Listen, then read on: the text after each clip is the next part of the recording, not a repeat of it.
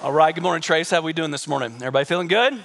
Hey, one more time. It's okay to celebrate a couple times. Let's give it up for all the fathers in the room. Thank you, dads, for every single thing that you do, and we really do appreciate you. We honor you today. I'm a father of 4, and so it's always fun to celebrate this day with my kids, with my wife, and excited that you're celebrating with us, so thanks so much for being here. I do want to give you a heads up. This is not a Father's Day message. This is not going to be a sermon for the dads in the room, and because that's the case, I do want to take a moment and just say a couple things if I can. I just want to speak into the fathers in this room right now, maybe those of you watching online. By the way, Ron Pennington, if you're watching, I love you, Dad. Thanks so much for tuning in.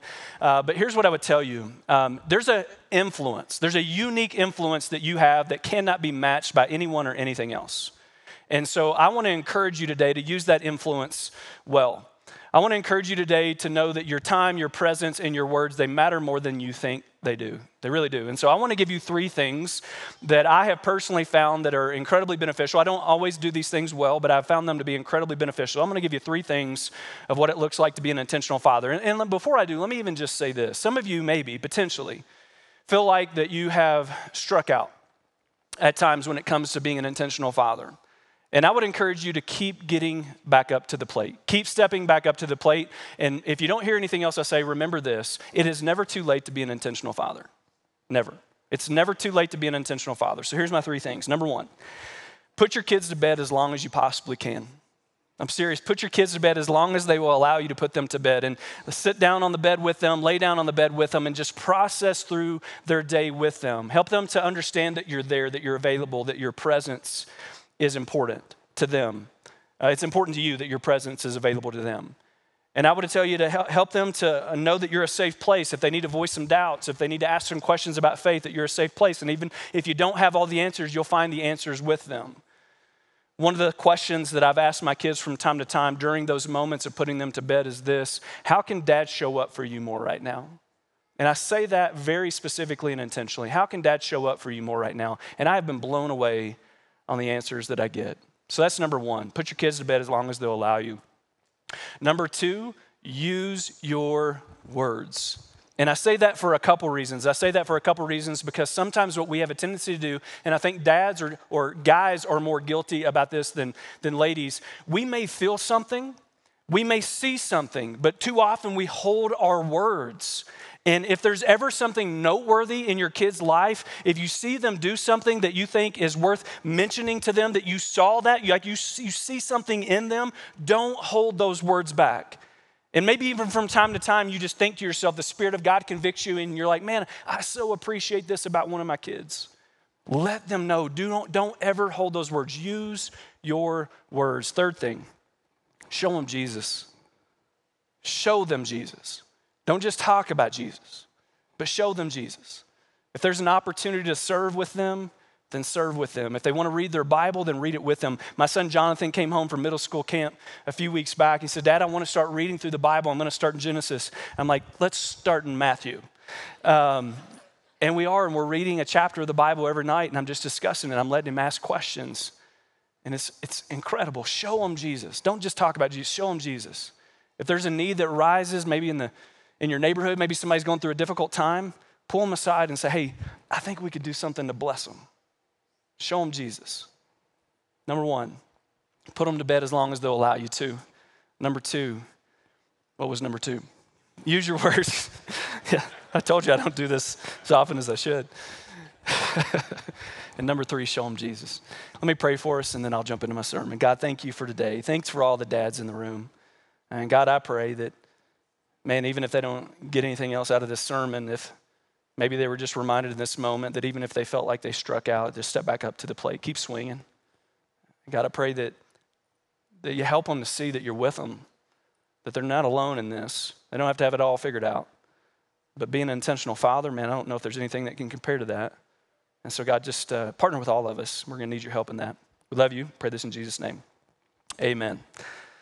Well, today we are continuing in a series called What Made Jesus Mad? And one of the reasons why we felt it necessary to have these conversations is because if we want a strong relationship with Jesus, it probably makes sense that we would learn about his emotions. And since anger is not an emotion that we often attribute to Jesus, it's worth taking a deeper dive on the subject. I mean, think about any relationship that you want to grow in. If you don't know what makes that person angry, I mean, think about this with your spouse really quick. If you don't know what makes them angry and you just keep doing that over and over, it's probably not going to build a strong relationship. So understanding what made Jesus angry, among other things that we need to learn about Jesus, I think it's important to develop and strengthen the relationship that we have with him. And so the past couple of weeks, we've covered subjects like hypocrisy. We've covered subjects like what it looks like when somebody puts an obstacle between those that don't know Jesus and Jesus, like that makes Jesus mad. We shouldn't put obstacles and make it hard for people to get to God. And like I said last week, we talked about hypocrisy, but what I want to talk about today is the subject of legalism. And legalism is defined like this. It's a doctrinal position emphasizing a system of rules and regulations for achieving both salvation and spiritual growth. Now, the immediate question that you may have is, well, why does that make Jesus mad? To which we will unfold together this morning. But I would say my quick response to that is because it's in opposition to the doctrine of grace. I mean, there are only two paths, right? There's either the path that we have to work for God's forgiveness and love and redemption, or Jesus did it for us.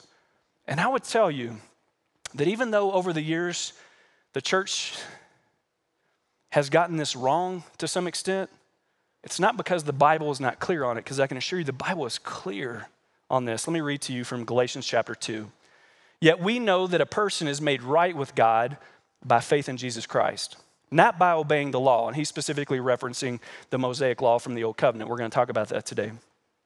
And we have believed in Christ Jesus so that we might be made right with God because of our faith in Christ, not because we've obeyed the law. For no one will ever be made right with God by obeying the law. Now, one may wonder, why has this become so confusing to people if the Bible is so clear about it? To which I would tell you, well, it depends on how you read your Bible. It depends on how well you understand your Bible. Because we have two different covenants in God's word. We have the covenant, oh, thank you. Can you guys give it up for Julie? What a blessing.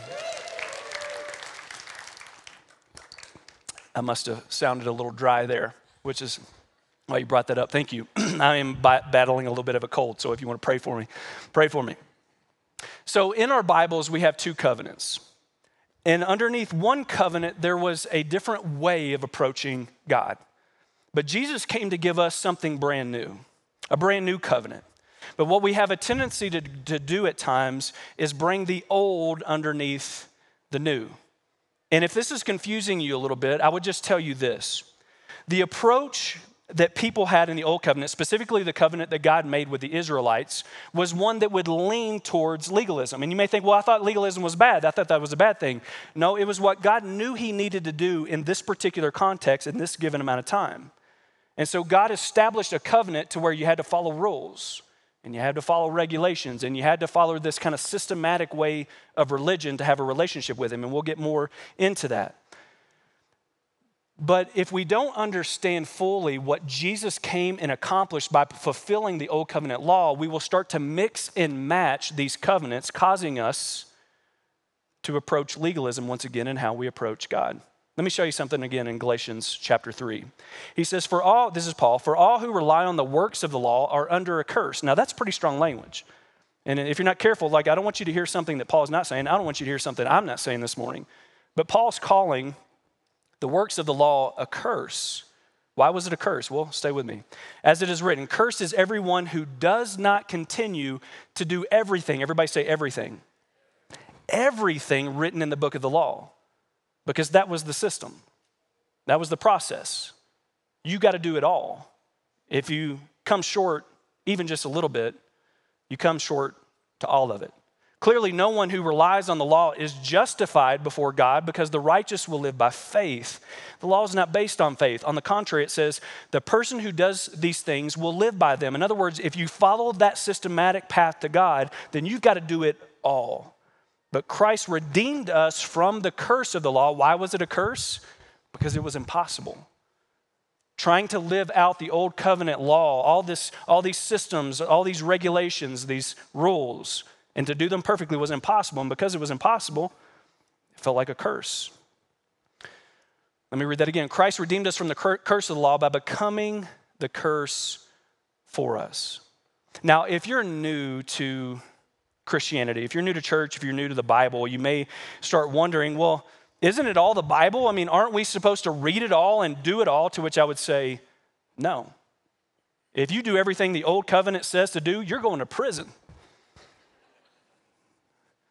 So what do we do with this? Like, how do we approach this? Well, first I would tell you this. First, I would tell you that the entire Bible is God-breathed, inspired by the Holy Spirit, useful in all things. But it doesn't mean that we obey all of it. And if this is new for somebody for the first time, this might be blowing your mind, so stay with me. When you have two covenants, you have one covenant that was established for a specific amount of time with a specific group of people, the Israelites, and it was a means that came to an end because God came and did something entirely new through Jesus. Jesus fulfilled what was the curse, because the curse was, we can't do this. This systematic way of approaching God and doing this with perfection, it is impossible. To which we may think, if you didn't have the broader understanding, if you didn't know where this goes later, you would think, well, that seems like God is unfair.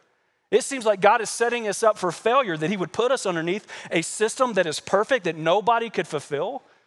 To which I would say, it's only unfair if you don't know that God knew it was a means that came to an end, that he was going to use this pathway of perfection to show you that you couldn't do it yourself. That's why you needed Jesus.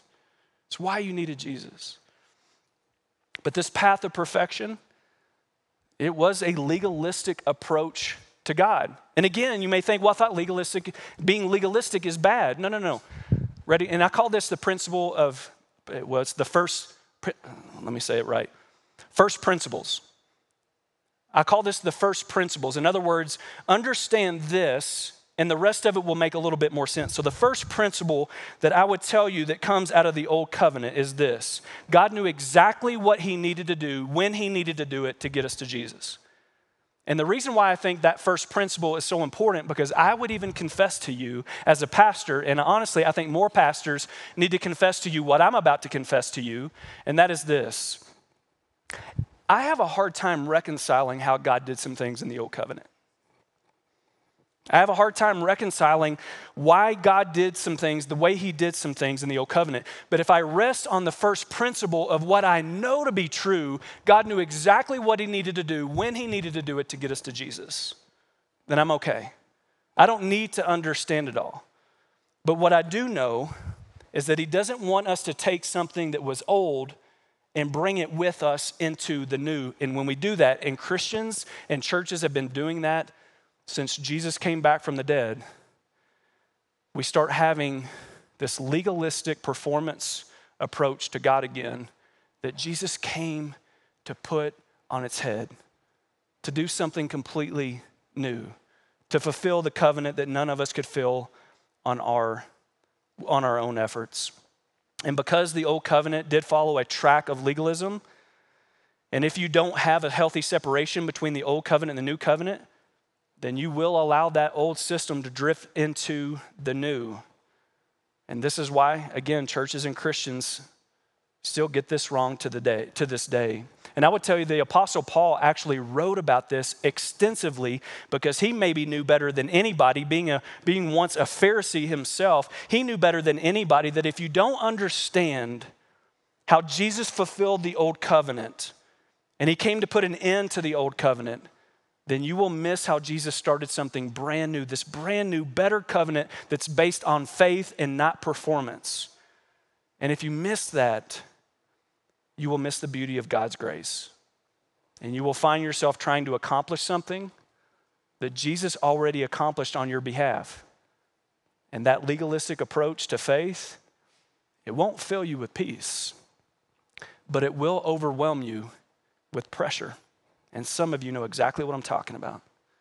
You see, the subject of the old covenant carrying over into the new covenant was actually one of the biggest problems that the early church faced.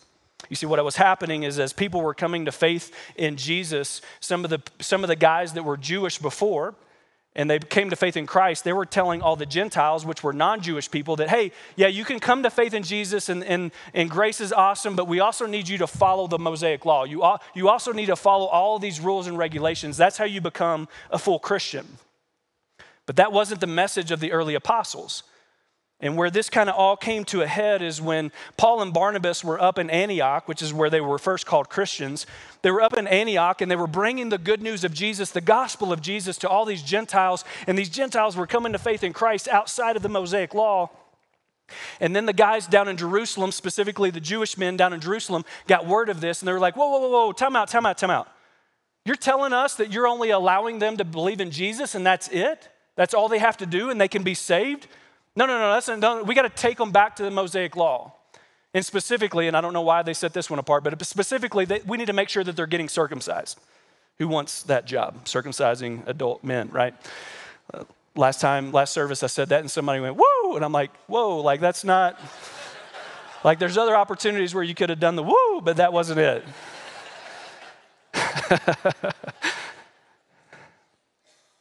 And so what happens is, the church leaders, specifically apostles, they're like, okay, we need to have a meeting here. And it's called the Council of Jerusalem. We actually see this in Acts chapter 15. And it's like, we need to make sure that specifically the Jewish people that are trying to take this old way of doing things and putting it on the shoulders of people that are coming to faith in Christ, we need to make sure they know that God has done something brand new, which means we don't need to carry the old into the new. Let me show you what happens in Acts 15. Peter actually gets up and speaks. He says, now then, why do you try to test God by putting on the necks of the Gentiles a yoke? I want you to remember this language, okay? We're going to come back to it a few times.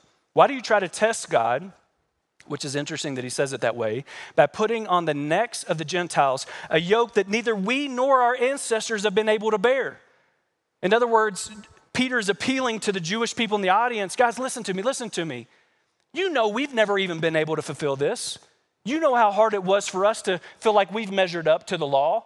So why are you trying to take something that was old and put it onto something that God has actually brought and made brand new? No, he says. We believe it is through the grace of our Lord Jesus that we are saved, just as they are.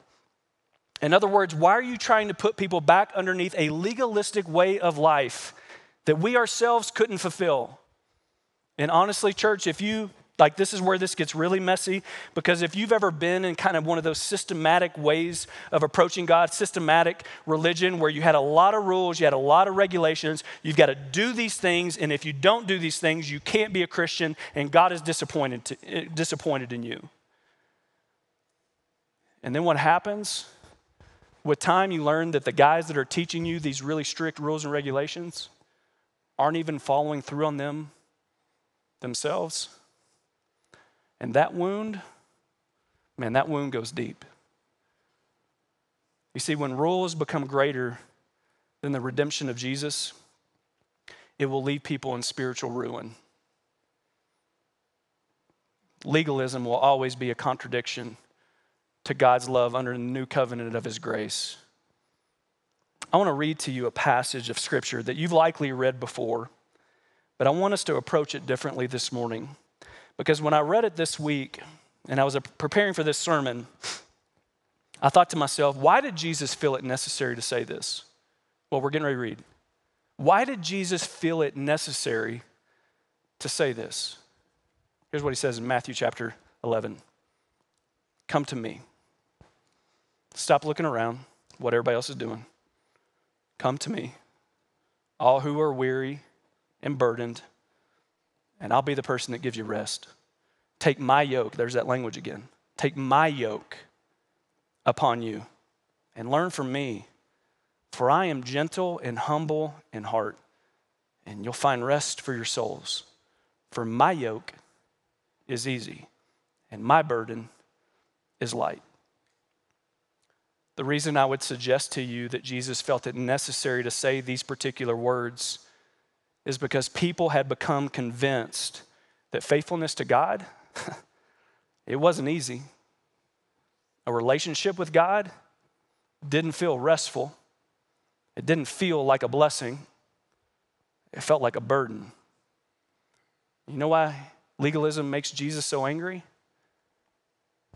Because he gave his life up so that we didn't have to live underneath that any longer. Jesus isn't angry about how God used to do things in the old covenant. That would be a contradiction against himself. He's angry when we take this approach to God where it's like, do these things, say these things, act this way, perform this way, and put it on top of his grace. Because he came to turn it on its head. He came to extend grace so that you didn't feel like you had to accomplish something that he already accomplished for you. Because when you fall underneath that system, you don't feel peace. All you feel is pressure. But that's not what Paul talks about in Romans chapter 5. He talks about something that's just the opposite. He says, therefore, since we have been justified through faith, we have peace, not pressure. Before I read on, can I just ask, what do you feel more of today? You feel pressure to perform? Pressure to do things, more things for God so that you don't feel like a disappointment? Or do you feel the peace of Christ that he says transcends all understanding? We have peace with God through our Lord Jesus Christ, through whom we have gained access by faith into his grace, in which we now stand, and we boast in the hope of the glory of God. Now, I would argue that if you're here today and you think, this is not really an issue for me, I completely get the difference between the old and new covenants. I completely get, the difference between God's grace and legalism and approaching God, understanding that we've already been forgiven. There's nothing we have to do on our own. And you're just processing through it. Like, I get this, Aaron. Like, hey, thanks for preaching the message, but I'm good. I'd say, hold on a second. Because I would tell you that roots of legalism have worked their way into the majority of our lives. And one of the ways that I've described this is through what I would call performance faith. You might be surprised how often you use performance language when it comes to your own personal relationship with Jesus. Let me give you a few examples. Maybe you've said this before, I don't know how to pray good. Since it's Father's Day, dads, let me talk to you for a second. I can't tell you how many dads I've talked to that have said something like that. I don't pray because I don't know how to pray good. Let me tell you this, there's no such thing. There's no such thing as praying good. I promise you, God's not up there keeping a tally where it's like, oh, he said hallelujah, point 1. Oh, he said Shekinah glory. Hey, that was a good one from the old covenant. 10 points for you, guy. He just wants you to talk to him. Maybe this is a good place to start. God, teach me to pray. I'm not sure what to say. God honors that kind of sincere prayer a lot more than the people that feel like they've got to entertain or impress the people around them when they're praying. Maybe you've said something like this, I need to learn how to read my Bible better. Performance language. I don't go to church enough. Performance language. I need to give more. Performance language. Now, is the sentiment behind all of these things good? Yes. Are they important? Yes. Are they important for a meaningful relationship with Jesus? Absolutely. But the motivation is wrong. When we approach a relationship with God with language like more and better and not good enough and I'm failing and I need to work harder at, that's roots of legalism. We are getting caught up in the very thing, the same kind of performance-based faith that Jesus came to turn on its head. Jesus doesn't need you to perform for him. He wants you to do life with him. Let me say it again. Jesus does not need you to perform for him. He wants you to do life with him. And he made that crystal clear in the Gospel of John when he says, I'm not going to leave you. I'm not going to leave you alone. I'm going to come to you. I'm going to send the advocate, the counselor, the Holy Spirit, which means God is in you. God is in you. God doesn't want you to perform for him. He wants you to do life with him. And when you understand that, when you finally grasp the fact that he went to the greatest lengths necessary so that his Spirit could come and abide in you, you will start to see, I don't need to perform for God. This is not about doing things for God. It's about doing life with God. Some of you today maybe need to spend an entire week on just thinking through that. How much do I feel like I'm constantly under pressure to do things for God instead of just living this life with God. Now, to be clear, we're not talking about obedience. We're not saying that you shouldn't be obedient. We're not watering down the importance of obedience. Do we want to be obedient to who Christ has called us to be? Yes, that's why he came to live in us. He wants to help us to navigate in and through the difficulties of this life. He wants to show us a better way of life. He didn't come just to give you eternal life. He came to show you a better way of life. Why? Because it's not only better for your soul, but it's going to be better for the world around you. The more that you reflect the life and love of Jesus. And so how do we change our perspective? How do we stop living this performance-based faith for God and just start doing life with him? I do believe that language is important. I think language matters more than we give credence to sometimes. And so let me go back and read those same statements that I read to you earlier and reshape them a bit. I don't know how to pray good. I want to spend time with God. I want to talk to him. I want to listen to him. If he came to live within me, that means he's probably got something to say. I just want to learn how to talk to God. One of the things that I personally do that helps me to kind of revive my faith when I need it is pray to God out loud. Just talk out loud when nobody else is around, because it reminds me that he's real. He's right there. A good place to do this is in your car. I need to learn how to read my Bible better. I mean, that's how you be a good Christian, right? Instead of, I want to read God's word because I want to know the heart of my Heavenly Father. If he's trying to accomplish something in and through me, not me accomplishing something, if he's trying to accomplish something in and through me, I want to know the heart of my Heavenly Father. I don't want to just get to know God. I want to show him. I want to spend time in his word. I don't go to church enough. I want to gather with God's people as often as possible. This was his idea, by the way, that we gather together. And you've heard me say this a lot. I believe that when we gather underneath the banner of God, that his power and his presence is made more available. I want to be a part of that as often as I possibly can. I want to gather with God's people as often as I can because I know that was a part of his plan, but I feel like I'm blessed in return. I need to give more, to which I would say you do. We'll just move on.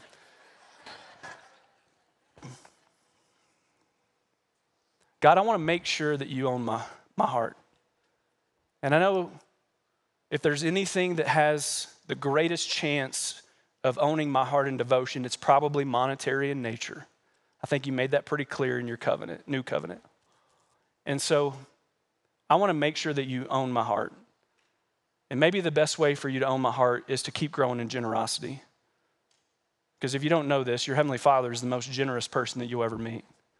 He gave his only son for you. So God, I want to grow in generosity. Not because I feel like I need to give more, because that's what good Christians do, but because that makes sure that you own my heart. Understanding how to do life with God will keep you from performing for God. Let me say it again. Having a deeper understanding of how to do life with God. He's in you. I asked them to keep that up there the whole time, the rest of the time while I'm preaching. I just want to keep pointing it out to you. He's in you. He's in you. And understanding how to do life with him will keep you from performing for him because he doesn't need you to. Let me close with this. Some of you, unfortunately, grew up under some version of Christianity that leaned in the direction of legalism. And you learned that instead of doing life with God, you were taught more of how to perform for God. And so when I talk about the difference between pressure and peace, you know exactly what I'm talking about. And the longer that you have felt the need to perform for God, the more likely that you have felt like a disappointment because you will never measure up. And I won't either. It's the beauty of God's grace. You don't have to. Now, have we all made some decisions that have likely been decisions that God didn't want us to make? Yes, absolutely. And when you're caught up in this performance-based faith, those disappointment or those decisions you made that you know are decisions God didn't want you to make, you will feel like a disappointment. In other words, your failures will feel a little bit more final. And you'll start to align your identity with the mistakes that you've made. And I'm here to tell you this morning that you are not a sum of your past mistakes. You are not a sum of your past mistakes. And let me say this, maybe to someone that clearly needs to hear that this morning. You are not a disappointment to God. You are not a disappointment to God. God is going to come and live in you if you will give him your life. And maybe somebody in here today has not yet made that decision, but if you will, God is going to come and take residence in your life to help you to navigate through the weeds of your own mistakes and failures and show you that in his hands, they can be reshaped as growth. I would tell you that I'm in ministry today because of some major failures in my personal life and in the business life. And God has used those to reshape me into a different direction. Now, does that mean we all need to go out and, have a lot of failures so God will do something awesome in our future? No, that's called being an idiot. But let me remind you of the promise of Romans chapter 8 that he'll use all things for good if you love him, if you follow him, according to his will and his purpose. He came to do life with you. With you. He doesn't want you to perform for him. He wants you to do life with him. And you don't have to behave before you can belong to Jesus. Jesus already accomplished everything that you needed so that you could have a relationship with him. Church, God loves you so much that he did for you what you couldn't do for yourself. And when you fully understand that, you will go from pressure to peace. You will go from this feeling of performing for God to a new purpose, doing life with God. He came to die for you so that he could live within you.